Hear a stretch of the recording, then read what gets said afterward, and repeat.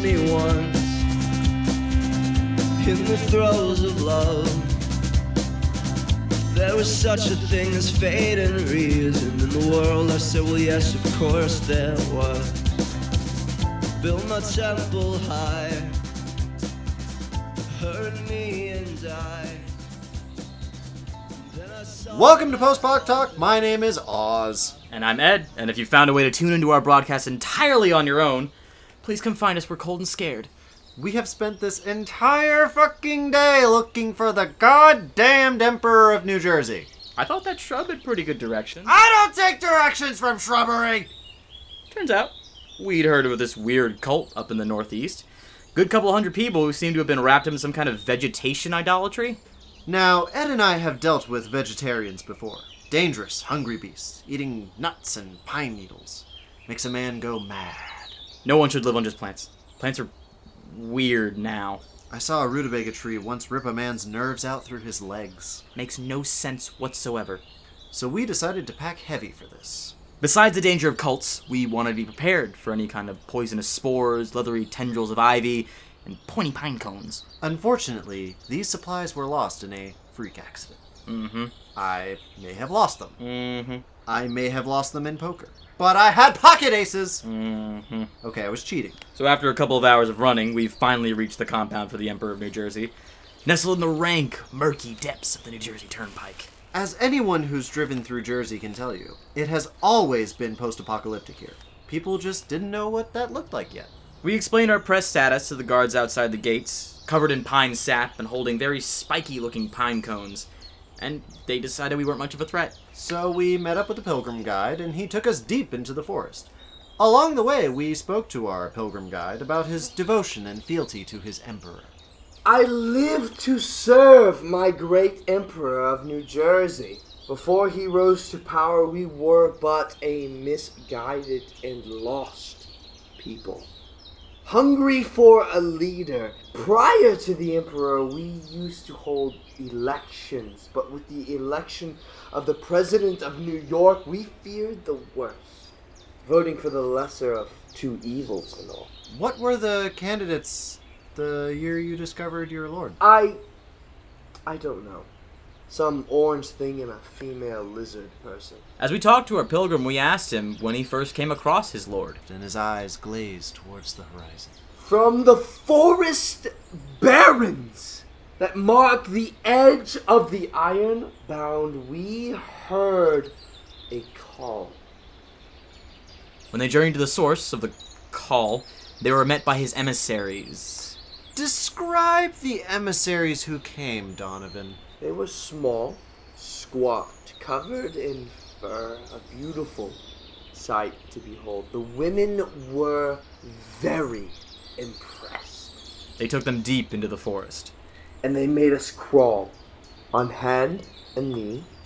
And when we arrived at the clearing, we knew we were in the presence of true power. We were all very impressed then. Suddenly, we had passed into a large clearing.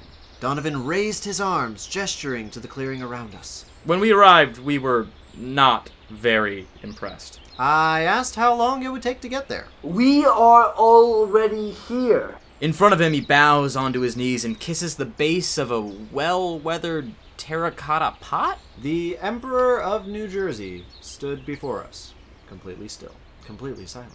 His throne, his seat of power, carved of ceramic terracotta and Elmer's glue. Surrounding were tens of worshippers come from a mile away to bask in the majesty of their lord, dressed in the traditional garb of their people, sleeveless t-shirts and highlighted hair. The Emperor of New Jersey, His Eminence to the Turnpike, uniter of the boardwalk, defender of the gridlock, and master of all he sees, Is a potted plant. a pine tree, to be exact, standing about 6 feet tall, pot included. His reminiscence has changed my life. Donovan speaks of his god king in hushed tones around the clearing. As he gets back down and kisses the pot again, more subjects gather in the clearing, crawling towards the tree. The scene is picturesque and humbling. Men twice the size of Donovan help other pilgrims to pass through the nettles and vines. Women carry children toward the branches and let it caress their child's face. Everybody looks to be on the brink of starvation, chewing bits of pine sap that fall from the trees around them. Donovan stands and convenes the hour of prayer. Let us go as he does, from wind to rain to snow. Let us grow our mighty branches high into the sky, and may our hides become rough with the love that is given to us. The pine, other than being surrounded by devoted subjects and worshippers, would be utterly unremarkable to the untrained eye. However, for those capable of spotting the aura of power in Terracotta Pot, you can truly divine the majesty of His Majesty. Your lovely hosts have been to many empires and kingdoms, from the wastes of the Imperio Mexicana ruled by the Beast Head, To the frozen tundra of the Santa Lands and the blasted wastes of the Midwest. and in each of them people established some form of order. What we're saying is that we're not too quick to judge. The last time someone told us something that sounded stupid, we almost had our faces ripped off by a Minotaur for mocking it. I thought Beasthead was just a name. Nope, he was a fucking Minotaur. The more you know, right? Anyway, in the compound of the Emperor, the rulings of His Eminence are convened and dictated through the CPA. While some rulers shy away from such bureaucratic duties in favor of devouring their enemies and trapping poor, innocent radio journalists in labyrinths, His Eminence, the Emperor, is uncharacteristically interested in the day-to-day form and function of a legitimate form of government. The CPA, standing for Carnivorous Person Adjunct, is tasked with directing the day-to-day lives of the community. In this aspect, Donovan, our guide, shines. I take great pride in the duties that have been bestowed upon me. What are some of the tasks and responsibilities that you carry out for His Eminence? During the winter, I gather nuts. I also collect taxes, levy building permits for small shelters, determine building codes, the establishment for our districting, ordain marriages, and handle all tariffs on imported goods. Tariffs? Sounds like you got a very active economy? Are there any goods in particular that, How does that work? When we were brought into the glory of this tiny fold, it was cold and it was raining. When we were dehydrated and when we were struggling to survive in this unforgiving wasteland, and when we did arrive, his branches did pull with the wind, and they did point north. When we were dismissed and followed his directions, we discovered a most beautiful and gifted sight. And all of a sudden, this started to make a lot more sense. Either by the grace of their emperor or by pure dumb luck, Donovan and his caravan found one of the last remaining pre-POC water treatment facilities nestled in the bowels of the Pine Barrens of New Jersey. Wait, there's a working water treatment? Do not call it a plague. That's amazing. Yes, the majority of the water goes to feed the emperor and his extended family, but we are permitted a pail a day. We use this pail to trade with the neighboring kingdoms for goods. The citizens of the Pine Barrens look to have survived many conflicts in their time here. How do you get along with the neighboring kingdoms? Have you had any troubles in the past? A few scraps and bruises. But nothing to shake a stick at? We were recently attacked by several bandit groups, but His Eminence displayed great forethought, and our people came out unscathed through the teachings to our order of monks. Anyway, that's how the rumor started. We found one of these monks alongside the outer rim of the forest. His name is Jack. He is a young man covered in bark held onto his skin by a tree sap. He holds several pine cones and has a large amount of resin along his arms and covering his head.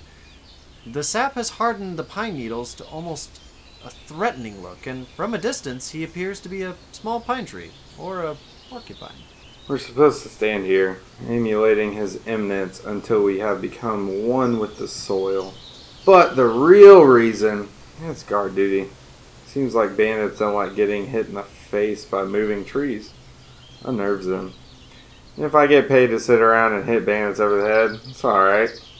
Jack is a young monk born into the community that's sprung up around the Emperor. Yeah, it's better than being here than in the waste. People come and drip sap in your mouth. Bring by some lunch meat, a little bit of that pale water. That's a pretty sweet gig, I guess. What do you do besides stand here? You give us pine cones. Last one I got had 56 seeds in it. I know. Counted 451 times. Do you feel closer to your emperor? I don't know, man. Sometimes it's cold. Does your family support you in your pilgrimage? Was this or pollination? Trust me, this is better. We asked Jack if there was anyone who was working within the community on a alternative means of worship. He told us to talk to Tom. So we told Donovan we'd be right back. Had to take a leak on something that wasn't a saint. And we headed off in the direction Jack had pointed us in, towards Tom. A mile south of the circle is a small hut with an enormous carved wooden statue depicting a tree that closely resembles the Emperor of New Jersey. Outside stands Tom, a short man with bright red hair and a beard, but still wearing the sleeveless garb his people are known for. See, the church is trying to tell you what his eminence is saying, but I believe in a more personal relationship. Tom was ostracized from the church for trying to enlighten the people with his personal relationship. And I'm not dumb, you know. I know it's a tree. All I'm saying is that if you're going to worship something, do it right. Tom was discovered with a young sapling in the early hours of the morning in what some might consider a compromising situation. The sapling, a personal aide to the Emperor, refused to comment. Tom's actions were widely regarded as heretical, which led to him being placed under hut arrest. But he is not alone. This here is Sherry. Tom breaks out a smaller potted pine he keeps in his hut. Now, she's not exactly royal, but there's a lot of respect in this relationship, you know? Tom's actions have led to him being viewed by most of the community as a pariah. However, the ideas he championed seem to have started to take hold with some individuals of the community. There are rumors of pollination runs in the night by some of the more radical members of the church. Some sources who wish to remain anonymous claim they saw a well-respected member of the community lying with an oak. It's sick! That voice of outrage you just heard is Deborah, Donovan's wife. She currently organizes weekly study meetings for the New Jersey youth, educating them on the will of the pine. There's no respect in what those men are doing. Our Grace weeps great tears of sap, and people question why he does so. Well, I can tell you why. Deborah believes the church has begun to run astray. It's not like it used to be. When I was younger, God help me, and we were first called into his presence, there was a great deal of respect and fear. The fear is gone. I try to instill into each and every child under my care. Deborah credits her strict upbringing to the strong moral branches of the church she was a part of. Surrounding her are several of the youth. They are poorly clothed and shivering, and all of them stare at us with fearful eyes. One can see the isolation of this community in the faces of these children. A small boy asks us, Are you Rockman? We ask Deborah what he means by that. The Rockmen are evil people with disfigured faces and long, taunt arms who come into our forest and throw rocks. And if you don't do your chores and water the pines, they'll scoop you up and take you deep underground where you'll never see the pines again. They mostly come from Brooklyn. I'm more scared of New York than ever. I am not ready for Rockmen. Both Oz and I find Deborah's tales very interesting. We decide to stay the night within the community. Half for our own safety, and half to see these Rockmen. Shit, man, I'm curious. Donovan is grateful enough to allow us to sleep by his fire, alongside himself, Deborah, and their 2 children.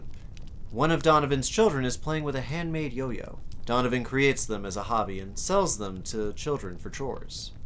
In my spare time, I like to make toys. It promotes hard work and gratitude. It's very kind of you, Donovan. Towards the end of the night, as the fire was starting to die down, we began to nestle into our beds, and the shattered moon and the blood-red stars occasionally screaming above us. We asked Donovan one last question. Hey, Donovan, where do you get the wood for the fire? Don't ask questions.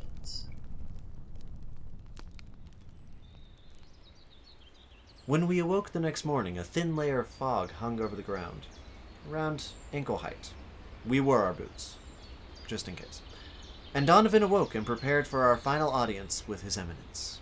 See, we didn't feel like we knew a lot, Yeah, we knew about these people, about their stories, about Jack and his job, Donovan and his community, Deborah and her youth groups, Tom and his thing. But there was definitely something missing from it all. A community anchored to a tree.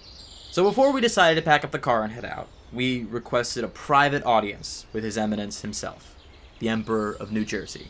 We gathered our packs and Ziploc baggies and followed Donovan down to the clearing. When we reached the edge, he nodded a silent goodbye, and we stepped forward. Standing in that clearing, in front of the moderately tall pine tree in a terracotta pot, we held out our microphone, and we asked a few questions. Greetings, your holy Pinus. We've come to you to ask you some of the approved questions sanctioned by your holy priest Donovan. From where do you divine your grand authority?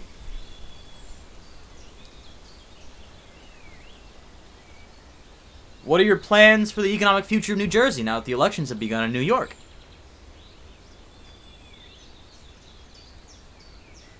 There has been talk of a united council of leaders. Would you ever hold any interest in joining? Given your past dictates and policies on the glass barons of Louisiana, where do you stand on the use of fossil fuels and their potential adverse effects on the environment?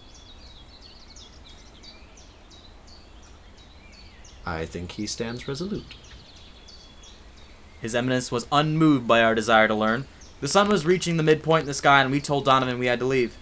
The wind was rustling through the branches of the surrounding trees, and the air was soft and fragrant with the smell of something that you don't really get very often on the road. The light was filtering down through the branches of the pine, stripping our scene with this orange glow. White beams of sunlight piercing the morning dew, cascading little rainbows across our field of vision. It was very easy to see why His Eminence would have chosen this clearing, and how such a respectable being could garner so much devotion. And so, we took our level of the subjects of New Jersey, and we said our goodbyes to Donovan, Deborah, Tom, Jack. As normal as their society seemed, as peaceful as their life was, these people were happy. I feel like I really got to know New Jersey. On our way out, we drove around the compound, and from the top of the nearby hill, we could just barely see over the trees to the clearing in that center of the forest. His Eminence himself standing there, just a small, dark line out of many. He had brought things to the Ironbound. Order from the chaos. Possibly clean water. Culture and a home for these wandering people. And no matter what you say about his leadership, the grass seemed a bit greener, the air a little cleaner, and the skies just a bit of a brighter shade of blue here among his royal subjects. And I gotta say, as we bowed our final goodbye to the Emperor of New Jersey, these reporters could have sworn its branches rustled toward us, ever so slightly. This is Ed, And Oz. and this has been Post Puck Talk.